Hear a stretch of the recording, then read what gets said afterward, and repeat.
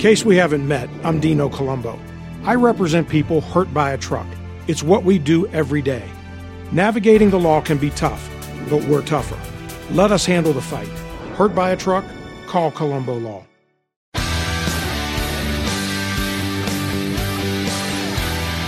Are you looking for truth from God's Word that you can understand and apply to your life? You'll find it today on Make It Clear with Dr. Stan Pons, Bible teacher and president of Clarity Christian College, formerly known as Florida Bible College. Listen now as Stan makes it clear.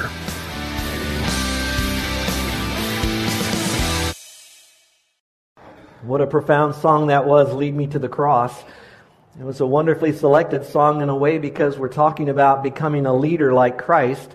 And it was really a song that was a prayer, saying to the Lord, Lord, lead me, because you are a leader, to the cross. And when you all think of the cross, sometimes we think, of course, what Jesus Christ did for us on the cross. Of course, He died there, He spilled His blood for us. And then He rose again so that we could have an eternal relationship with Him, our sins forgiven, and a home in heaven. And so we think about the cross, but there was a part of that song, in order to be led to the cross, we're also led not just to the action of Christ, but also to what motivated Him to do that, and that would be His heart of love, and how much He really loved us. And if we want to become a leader like Christ, that's the best example we'll ever find in leadership, would be in Jesus Christ. The sacrifice that He did for those that would sometimes not follow Him or respond in any way, and even go as far as be the ones that were part of that whole experience of His death on the cross. And then at the same time, He was one that had such a heart for people that He really loved them. So it was a service sacrifice. And so if we're ever looking for the greatest model in leadership, it's going to be in Jesus Christ. Now, there are a lot of good books on leadership. If you went up to my study, you'll find many, many books on leadership. I enjoy reading it, probably because I feel my inadequacies are so great that others need to speak to me to remind me where I need to be and teach me how to get there. But all of them will in some measure leave the impression that the one who wrote it is still learning on the journey of leadership. But the finest book that was ever written on leadership is the one that you already have. So you don't need to go out and buy another book or necessarily go to another seminar. You have all that you have in the sufficiency of God's Word. The beauty of it, too, is the fact if you've trusted Christ as your Savior, then you have the greatest leader that has ever existed and will exist living inside of you. And so you can be a partaker of His divine nature. So all that's necessary for you to be a leader and to lead like Christ is already found in the sufficiency in Christ and, of course, in His Word. But there are practical principles that He has left for us, not only in the teaching, but in the way He modeled. And that's what I'd like to share with you. Last week we covered a verse that said, Proverbs 11:14, without wise leadership, a nation is in trouble. And we learned that without wise leadership, a family is in trouble, a marriage is in trouble, a business is in trouble. A church could be in trouble. And many of you now can look back over ministries and businesses and families that are in trouble because those that are placed in a position of leadership are not leading and becoming a leader like Christ. We also learned that leadership is influence. Every time we talk to someone, every time we're around other people, even by our lifestyle, in some measure we are living an influence. And some people are following and gaining and growing and applying. Others are maybe even being repelled and saying, that's not how I want to be. But in any case, we're still influencing others because leadership is influence. And so my passionate prayer for us here is that each one wouldn't just get more notes for a notebook on leadership, but first we would sense our own inadequacies and that we know the need to be a better influencer of others and to see how empty we are, but yet not to be wallowing in guilt, but to say, hey, the Lord has an answer. He's my model and He's given me the message. And I want to lean into that because I know that I have so many years left and I will be coming in contact with others and I want to touch their lives. So whether you are a leader of a small group or a family or a church or a business or you just feel like you're one of those grunt workers, this message is still for you because as long as you're around other people, you will influence them. Now for some of you, I want to quickly say that there are no perfect leaders. I'm not a perfect leader. All those gentlemen and ladies who've written on leadership, they're not perfect either. But at the same time, I hope that we would desire maybe not perfection, but that we would try to become excellent. The best we can be, what the Lord has given to us. So what I've done is taken some passages of Scripture on the life of Christ, and I've called them fundamental principles on leadership from the life of Christ. Now there could be hundreds of these, yea, thousands of these. We have a few more messages that I want to give on the leadership principles of Jesus, but at the same time, I just want to cover 7. Last week we've covered 4. This week I want to cover 3, and then we'll move into a new topic next week. I'm looking forward to it. I'm going to be talking about the loaves and the fishes, if you remember the story, and we're going to learn lessons from the loaves next week. There are 3 hallmark lessons on leadership that we see Jesus Christ doing that we can put into our lives when we face similar dilemmas. Not so much about the loaves and the fishes, but the principles from the story of the loaves and the fishes. But let's go back into our material. For those of you who weren't able to be with us last week, we learned that principle number 1 is identification. We need to know who we are and whose we are. And probably it would be best to go to that. We need to know whose we are. So I would pray that you have trusted Christ as your Savior so that you know that you have been bought by the blood of Christ. You become a part of His forever family, and that the Lord Himself will provide everything necessary for you to be the leader that He wants you to be. But also to know who you are. We believe very clearly that the Bible teaches that we were in the mind of God before we were born, and that God has a purpose for our life. And so that's why we are strongly and unashamedly pro-life here, because every person is a very important person made in the image of God. That means each one of you have been designed by God in His drawing board, and to help bring you to where you are today, He's brought a lot of things into your life. Different ones will define it different ways. One way that I find it easy to define that's biblical is using the letters S-H-A-P-E. S-H-A-P-E. You might want to jot these down. I didn't come up with these. A lot of you can come up with your own words that are very similar, but the principles are biblical. The first one is the way He has made you, who you are and whose you are, is that you've been given as a Christian a spiritual gift. That's a divine motivation for you to be able to use, to build up other people for the glory of God so the church will grow. So you have a spiritual gift. It's important for you to discover that. The letter H stands for heart or passion or interest. Within each of you, you have a unique interest that He has given to you. If you look back over some of the great leaders like James Dobson, he has a tremendous interest in the family. He'll rarely speak about prophecy. And then you have others like John Wolford, who loves to speak about prophecy, and he won't speak a whole lot about the family. It doesn't mean that they think less of that. It's because God placed within them a heart that beats after certain issues that defines them to help add technicolor and surround sound to the body of Christ. Now, what are you interested in? And it's good to focus, and we'll talk about that in a moment. The next would be the letter A, which would be abilities. Certain ones of you have an adeptness to a skill set that makes it easy for you. And so whatever that would be, it would be an ability that the Lord has given to you. And some might refer to that as a talent. But when we think of talent, we think of piano or art, which are talents. But you might have talent in the area of writing, or talent in the area of construction, or talent in the area of technology. Whatever your ability is, God has given you that ability to take that information, and you, because you've enjoyed it, and God has given you some strength in that area, it became an ability that you know how to do. And the next is the letter P, which would be for personality. And each one of you and I, all of us, have been wired with a particular personality, and generally we have a combination. We might be little people, some we might be a little task, some might be a little bit more outgoing, some might be a little more passive, but you have a unique personality style. Nobody has a bad personality. It's what you do with your personality that makes it good or bad. We often say in our Discover Your Divine Design class that if you are a happy-go-lucky 17-year-old, when you become 70, you'll be a happy-go-lucky 70-year-old. If you're mean and nasty at 17, you probably won't live to be age 70. You know?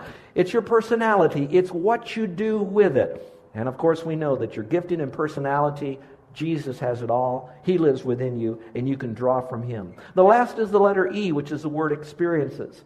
And that really defines us even more differently, because you have had a different experience than others have had. Carol and I can say that we have never, in a sense, birthed children in our house. And many of you have. On the other side, we have adopted children, and some of you have not. So everyone has a different experience. They're not necessarily good or bad. It's what the Lord has either prescribed or permitted into your life to help you to become what you should become. So that's your shape. So it goes back to principle number 1, which is simply identification. Do you know that you belong to the Lord because you've trusted Him as your Savior? And so you know whose you are, and now you know because of that who you are, because He in His sovereignty and lordship has shaped you to be what you are. And that's going to be a lifelong discovery. The second principle is the principle of clarification. Do I know what He wants me to accomplish? Jesus said, I know where I came from and where I'm going. So for some of you, it might be a time for you to power down and to really sense, from where has the Lord taken me? And then because He's taken me on this journey, where is it that He is now directing me toward? And what would that be? What does He want me to accomplish with my life? The worst would be that we would become a snowflake in the blizzard of humanity or a blade of grass on a golf course. That we would be someone of great significance because of who He has made us to be and what He wants us to accomplish. So what does He want you to accomplish? What's your zone? Number 3, the principle of motivation. The motivation. Do I know who am I trying to please? Now, obviously, we are trying to serve others, and we hope that we bring joy and satisfaction to their life, and in some measure that they sense a desire to be around us. So there is a little pleasure there. But we don't always dance to everybody else's song. So at the same time, am I trying to please the Lord? And Jesus says, I seek not to please myself, but Him who sent me. I'm enjoying continually reading the life story of Hudson Taylor. And once again, last night, I read again where he said that one of the major character traits that seemed to be absent in the church of his day in the 1800s was this: self-denial. That means saying no to some of the extra luxuries in life and to really sense that what I have with the Lord is all I need. So instead of just merely always seeking to please ourselves, to make sure that we're motivated to seek and to bring pleasure and fame to one person, and that would be the Lord.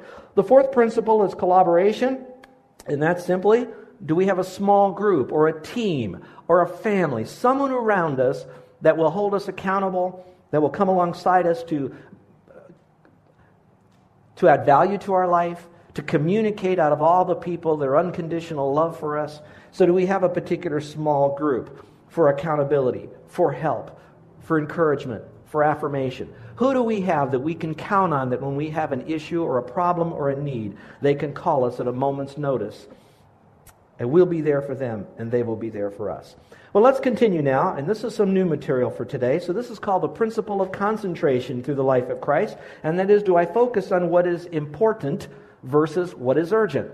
Many years ago, there was a handout given to many leaders, and it went something like this. It was called The Tyranny of the Urgent. And as you read through that, you became more and more convicted because it was sharing with you, as you read it, how that we are mostly caught up into a whirlwind of responding to everything that is urgent around us. So it has now taken us down the road of urgency rather than down the road of what's important, which then confused and confounded and stressed out our life.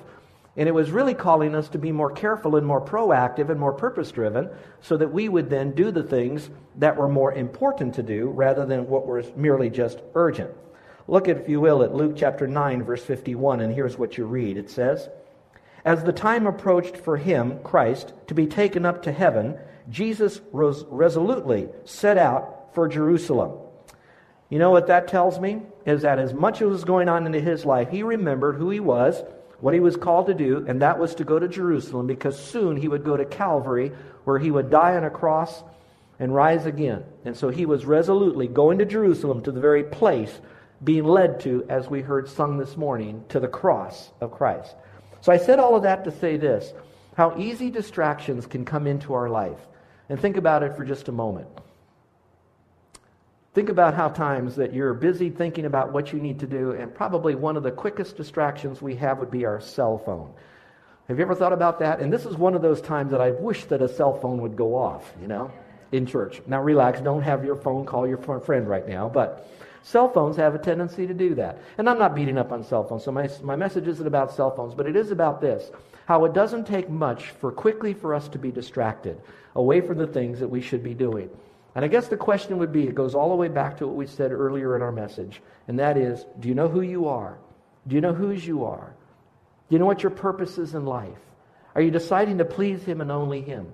You can't stop distractions, but what you might be able to do is position some of those distractions so that you can take authority over them in the name of the Lord to know what you need to do. And it will take a person who is intimate with the Lord. And I'll talk about that in a moment, because there is a spiritual governor that will help you. So it's not just a list of do's and don'ts. It's really born about an intimacy with the Lord. So I would like to encourage you, all of us, that we would make it a habit to hear the Lord, listen to God in our life. Look, if you will, at Mark 1:35. I'm going to give you this verse, but I encourage you to get the sermon that I preached the first Sunday of this year, because it was all on this verse. It says, "Very early in the morning, while it was still dark, Jesus got up, left the house, and went off to a solitary place where He prayed."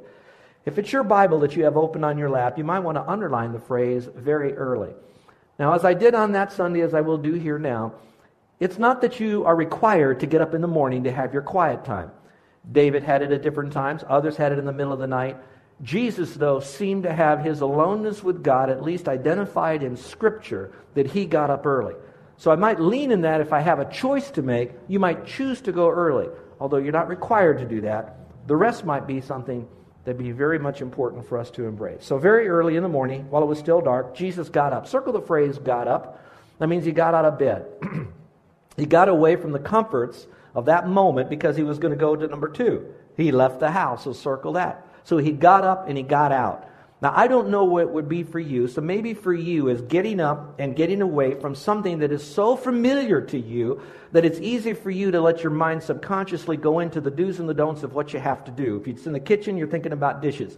If it's on the lanai, you might be thinking about backyard responsibilities. So whatever it might be, get away from something that is so familiar with you so that you can't get to do that so you can concentrate on the Lord. Then it says he went off to a solitary place. So there was some distance involved in this. So I don't know what your distance would be, but it would be something to get him away from any type of distraction. And there he went to pray. And how important that would be to find a place where we pray.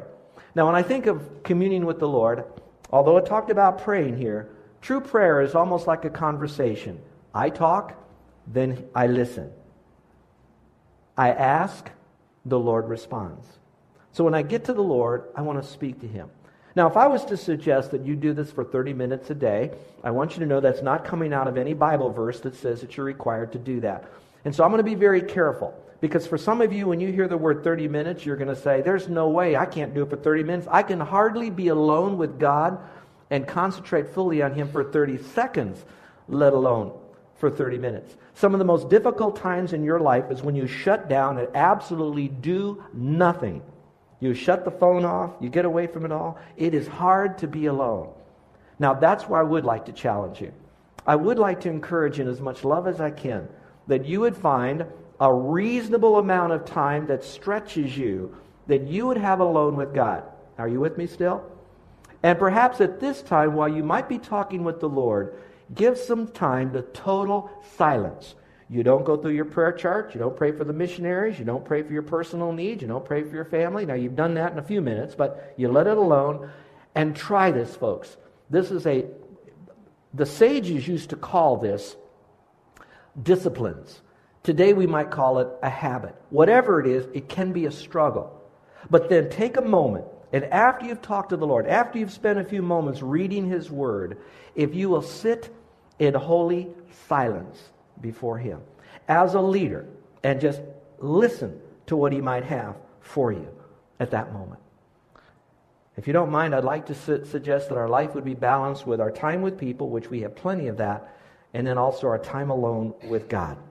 If you will, look at Luke chapter 5, verse 15 and 16, and here's what you read.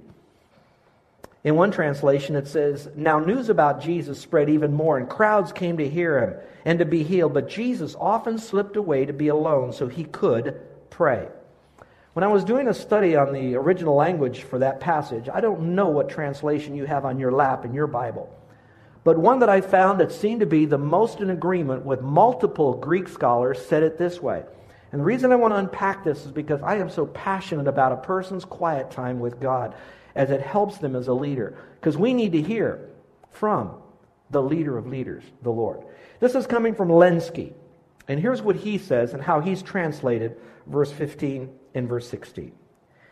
It says, "But more the report concerning Christ kept spreading, and great crowds kept coming together to hear him and to be healed from their ills. But he himself kept going quietly to lonely places and praying." Now, that's a great theological illustration of a truth. Now, how can we apply it for our life? Obviously, we're not the Lord. But maybe some of you have a particular career where people have to come to you for advice. You're in a profession, whether it's medical or whether it's legal or whether it's accounting, where people are clamoring after you all the time. Or perhaps you're not that, but you are a stay-at-home mom that's just as important, but you're being clamored upon from your kids. "Mommy, open this. Daddy, would you answer this question? Mommy, would you listen to me here? Daddy, can I show you that?" And it seems like wherever you go, people are coming to you. Now, we can go through almost every career, whatever you might do, but people are after you to either sell you, ask you, request something from you.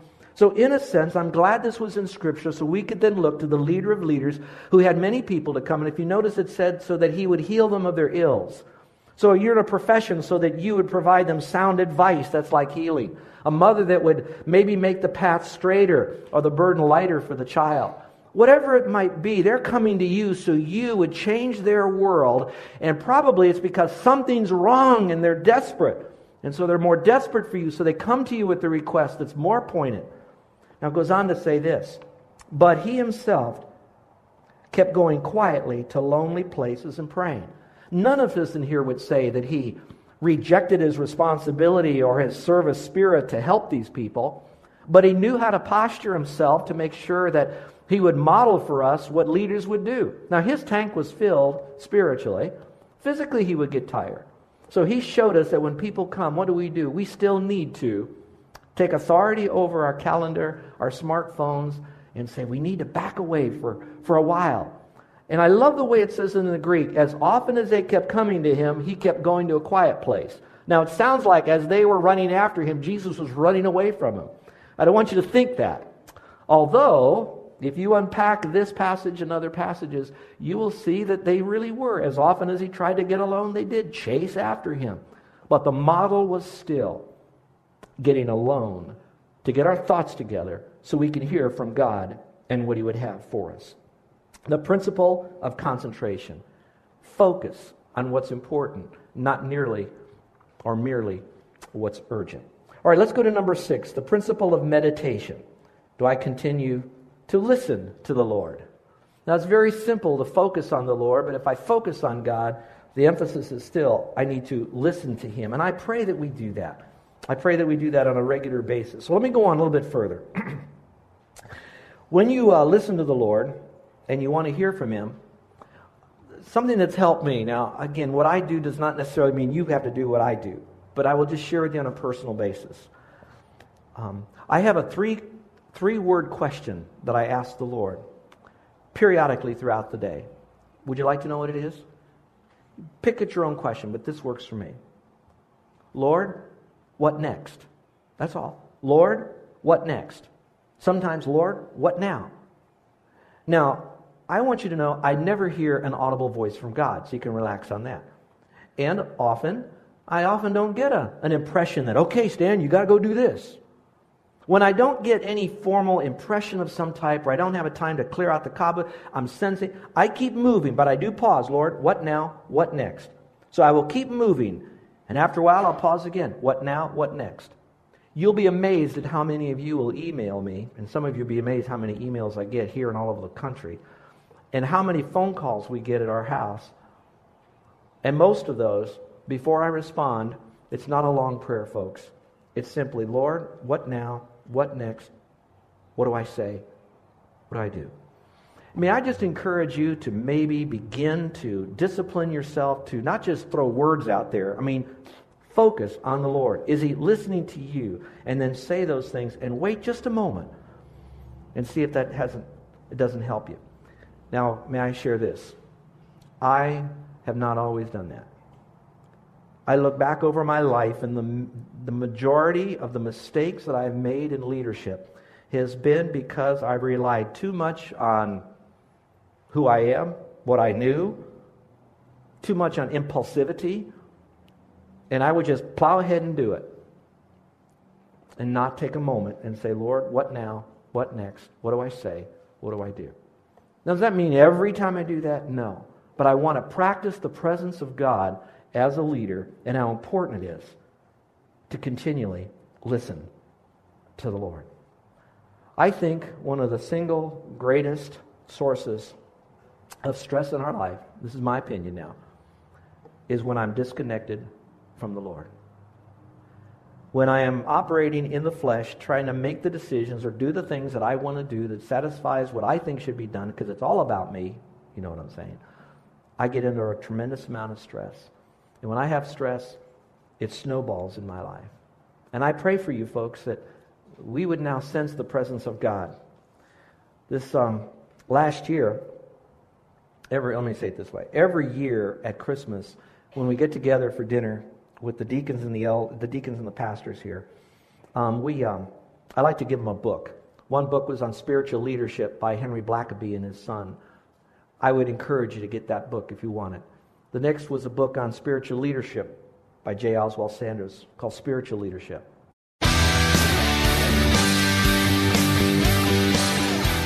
This is Joe Pons, and I want to thank you for listening to Make It Clear with the teaching of Dr. Stan Pons, founder of Make It Clear Ministries and president of Clarity Christian College. Make It Clear is dedicated to taking the Word of God with clarity into every person's world.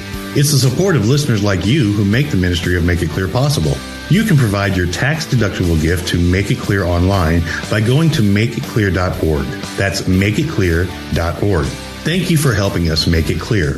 If you would like to have Dr. Pons speak at your church or event, please email us at tellmemore@makeitclear.org. That's tellmemore@makeitclear.org. Thank you, and remember to make it clear.